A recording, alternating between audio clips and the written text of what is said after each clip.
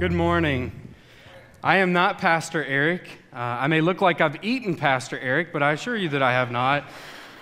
As you heard earlier, Pastor is away leading a conference and being a part of a mission trip, and I just want to say something about him while he's not here.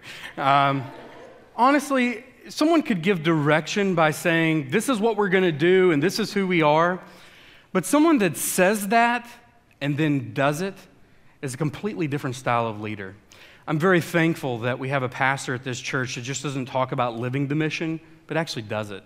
And so we should be grateful as a church that we have him to guide us as a church, to lead us in a way of being biblical. And I assure you, this is the third service this morning, and I'll have one more after this. And this is not easy.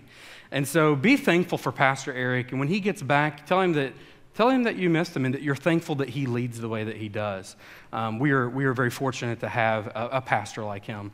With that being said, don't tell him I said that, right? No, don't tell him I said that. Tell him I said something harsh or something like that. But my name is John Adams. I'm the young adults minister here, and so I work with those that are 18 to 39. And my primary area of ministry is called the 127 ministry, which is 18 to early 30s. And so I have the privilege of working with those folks that are in college, that are young professionals that serve in the military, those that are single, those that are engaged, those that are married. I have a lot of people I get to work with, and I'm very fortunate for that. And I'm thankful that Pastor Eric has asked me to fill in for him. Father's Day, we've already mentioned, right? So it's already been talked about. It's already been on the screen in a video, but I got this opportunity to be here on Father's Day, and so I asked my wife to shoot a video of our daughter, and she's got a special message for each one of the dads that are out there this morning.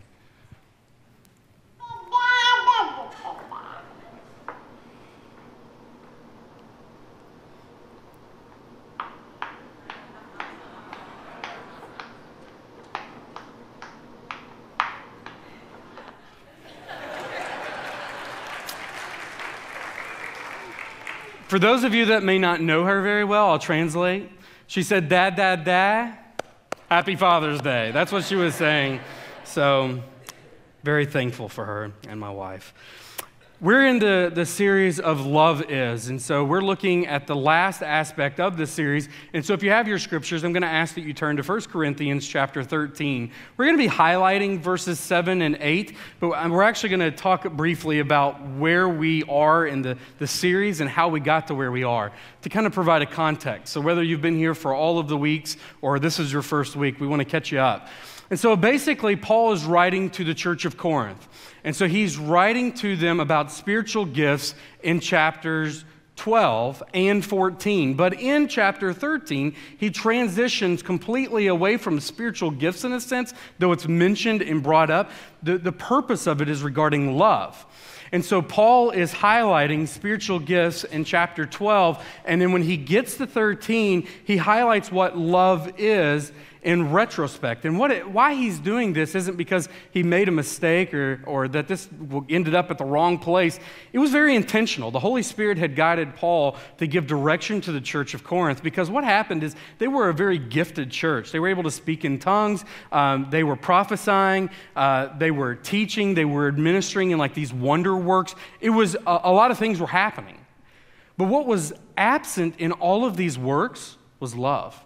And so as he's talking to them about these spiritual gifts in which the Lord had given to them, he's highlighting to them that it's not about self-promotion. It's not about boasting in what the Lord has given to you, but in respect, that gift was meant to glorify God, and in the process, it also would build up the church through these gifts. Paul's saying you have these wonderful spiritual gifts that have been gifted to you by God. They are not yours, they've been gifted. Use them well. And so as we go through, and if you will, turn to your scriptures there in chapter 13. We're going to start in verse 4. And we're going to highlight out what this series has been about, with our focus being on 7 and 8 for this morning. Follow along with me if you will. Love is patient and kind. Love does not envy or boast. It is not arrogant or rude. It does not insist on its own way. It is not irritable or resentful. It does not rejoice at wrongdoing, but rejoices with the truth.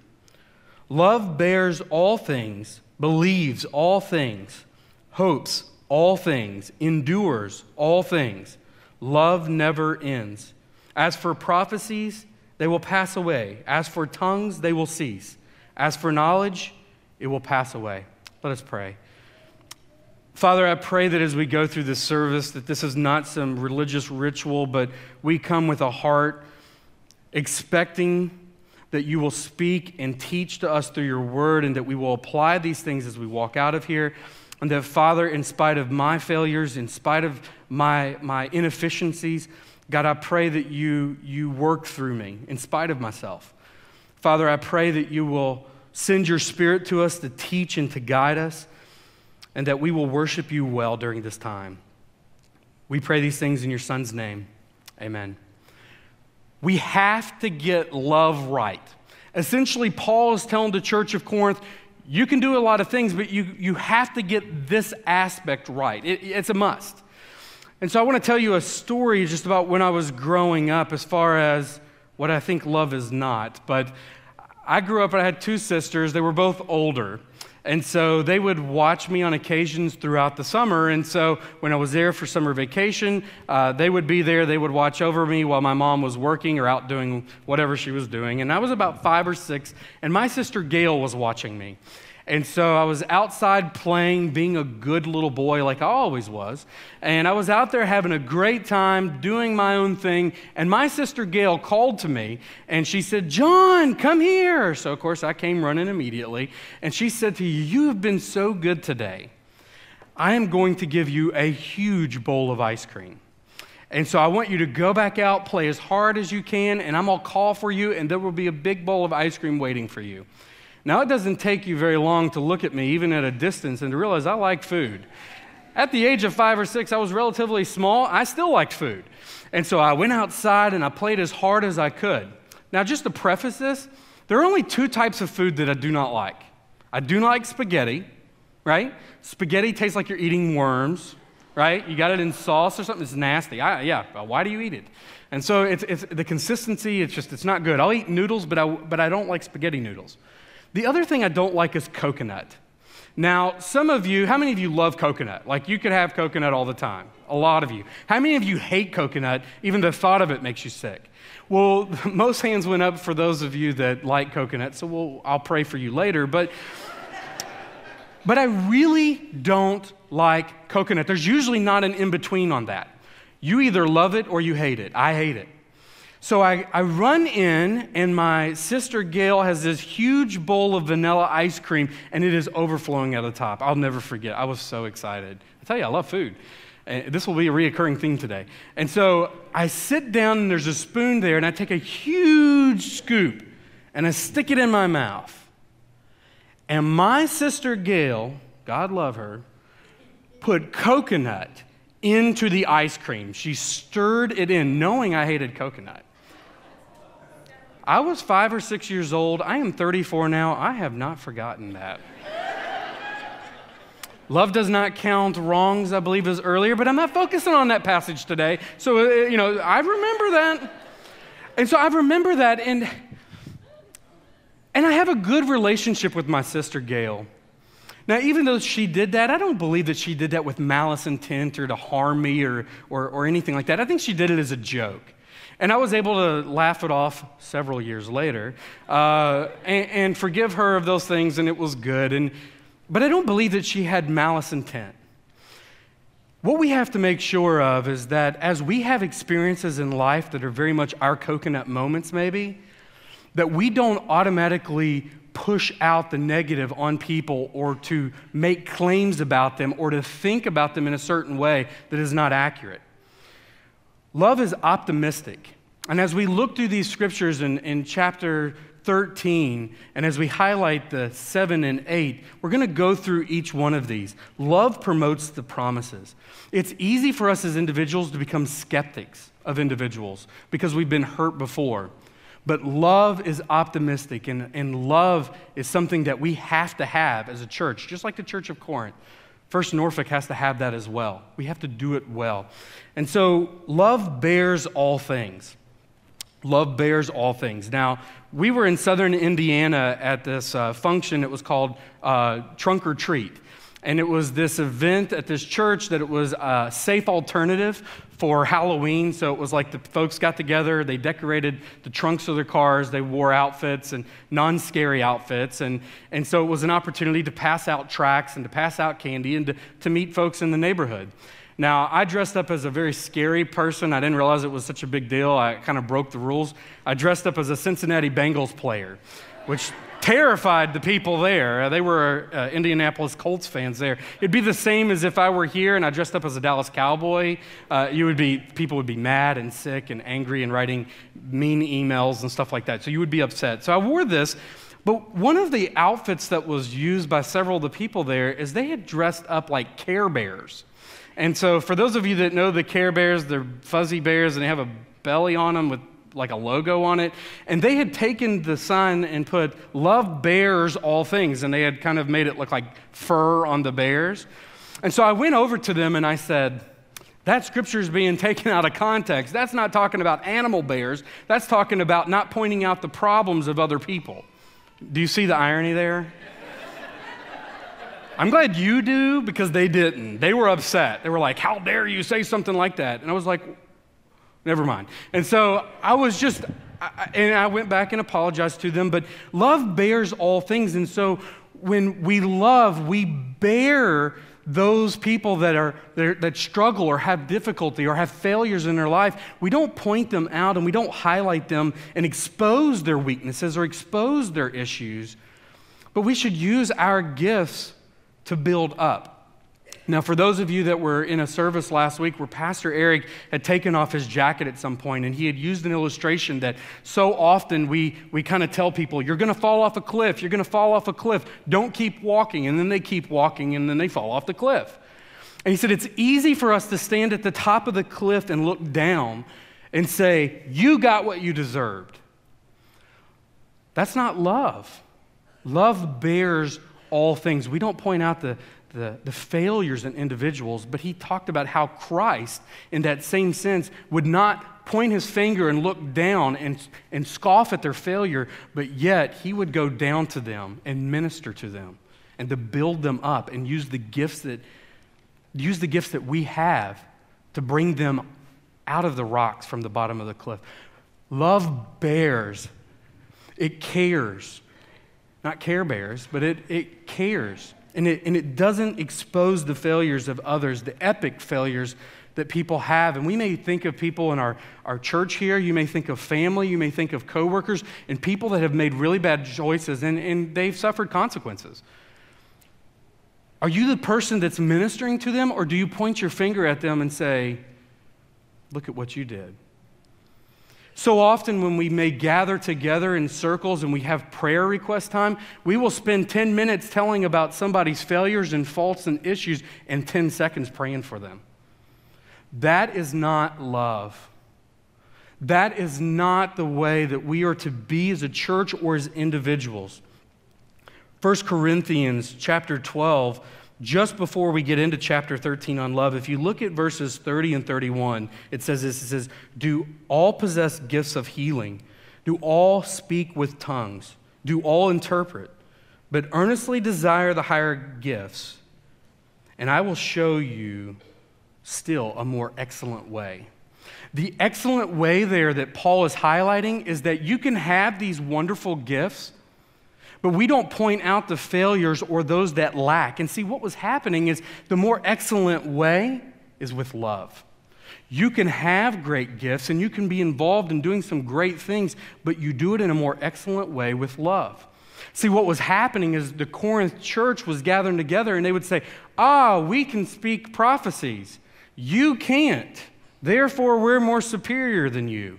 And then there would be others that were doing miracle workings. And then they would say, "We can do miracle workings. All you do is tell us what we're going to do. And we do those things. And we're better than you. We're more superior." Paul highlights out at the end of chapter 12. And he says, you want a more excellent way of doing things? Do it with love.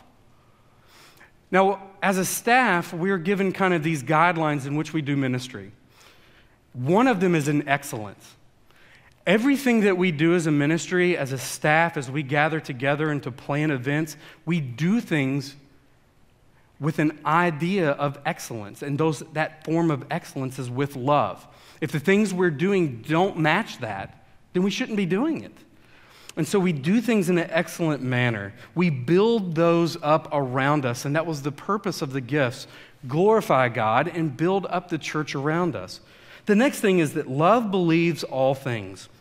Now, I don't know about you, but I've heard this passage taken out of context way too much. Love believes all things. So if someone tells you the sky is blue, the sky is red, or the sky doesn't exist, there's a relativistic way of thinking of things that everyone is right, therefore we don't have to worry about it because love believes all things. That is not what the context of this passage is, and that's a wrong way of thinking. The concept here is that we believe the people around us. Again, Paul's writing to the Corinthian church, the believers who have spiritual gifts, that we believe the people around us are not evil people. We believe that they are not maliced individuals that are looking for an opportunity to hurt someone else. And so as we go through life, and especially life within this church, we have to come to that understanding that we don't want to look across the aisle and say, that person is intentionally trying to hurt me. We should believe the best about individuals, especially those that are a part of our own family of Christ.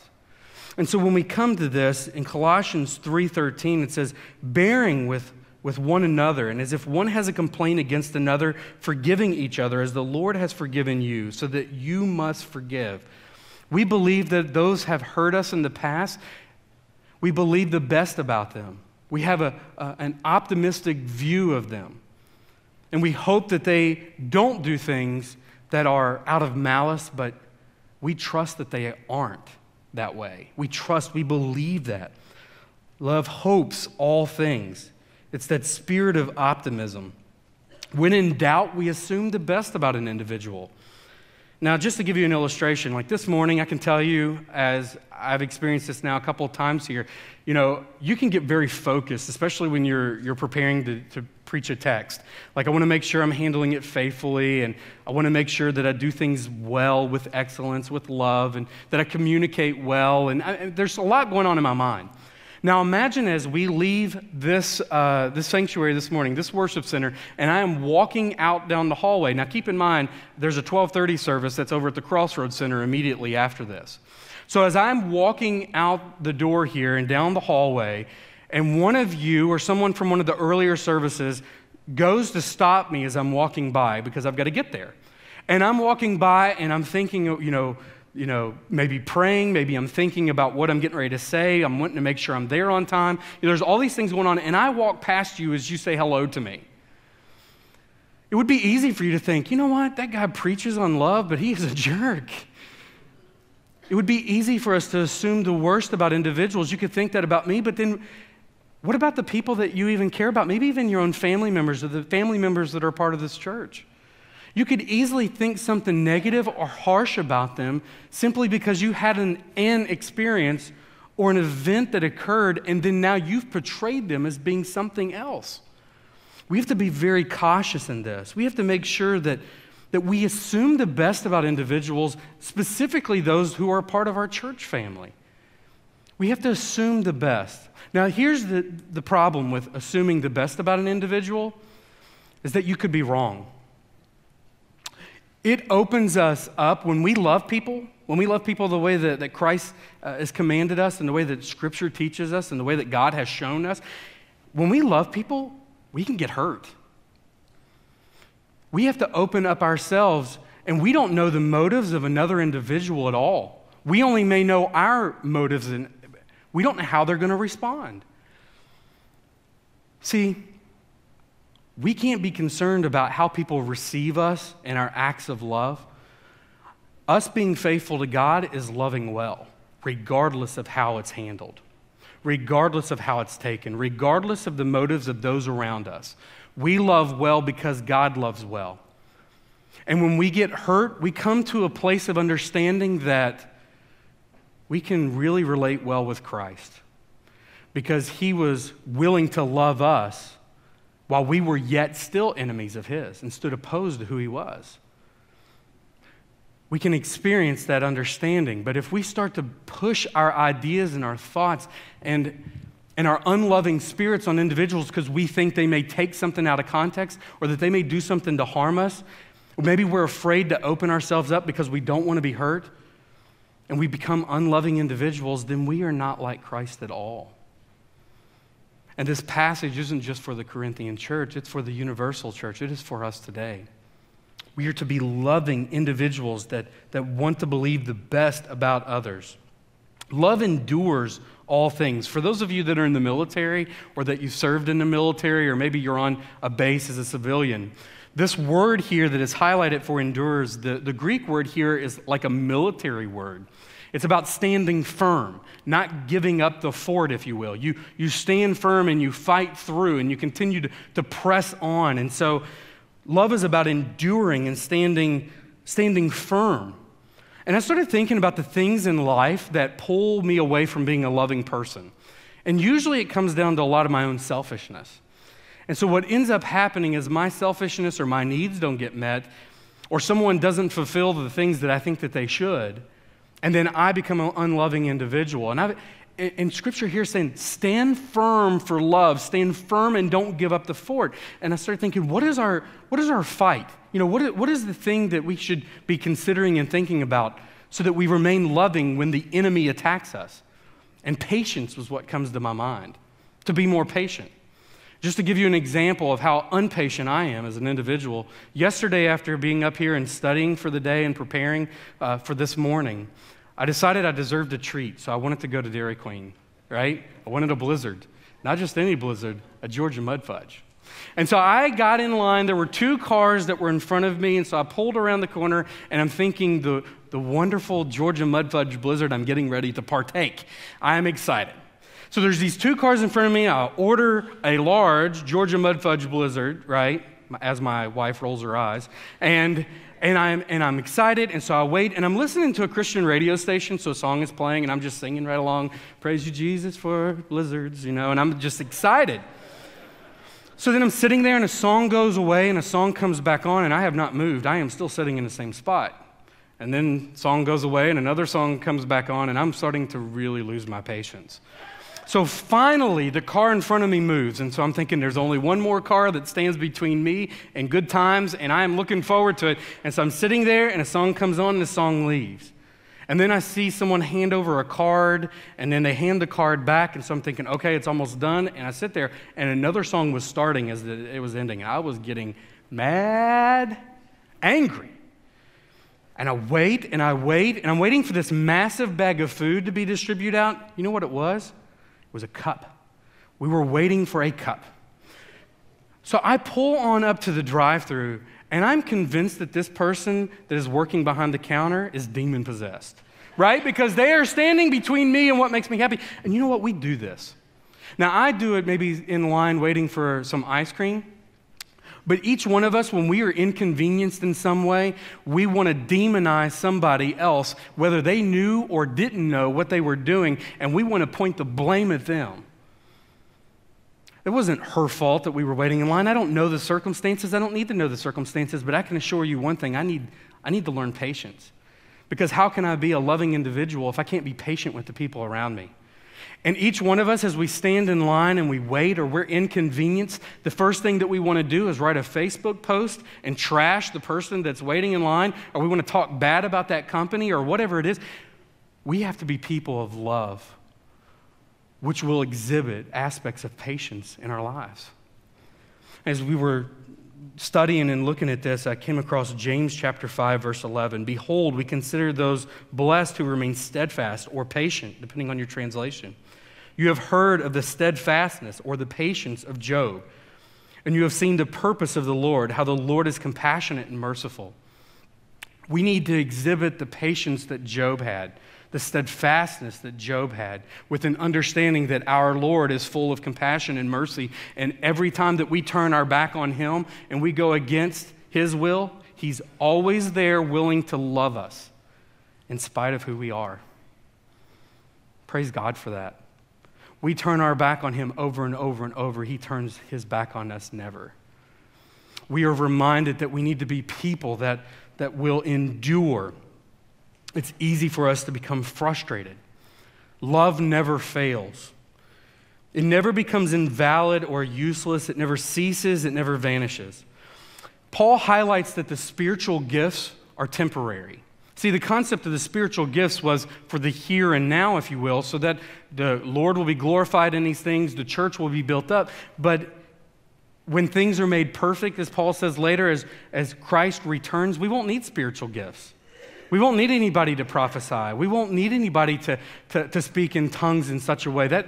Those things aren't going to be there. And he's highlighting to the church of Corinth, and he's saying to them, the things in which you covet the most are the temporary things. Let me tell you about something that will last forever. Love. And he highlights out this. If you look a little further down in the chapter, he highlights three things: faith, hope, and love. And the greatest of these three is love. They endure forever. The things that we seek after so often are temporary things that won't last, and we allow that to gauge whether or not we will be loving individuals. I submit to you this morning that is ungodly, and that we should desire to be more Christ-like in our attributes and who we are as an individual. Now, if you were to highlight and look at verses 4 through 7, you see what love is, as this has been part of our series. And if you were to look at Jesus Christ, he exhibited what love is. That is the traits in which we should be desiring.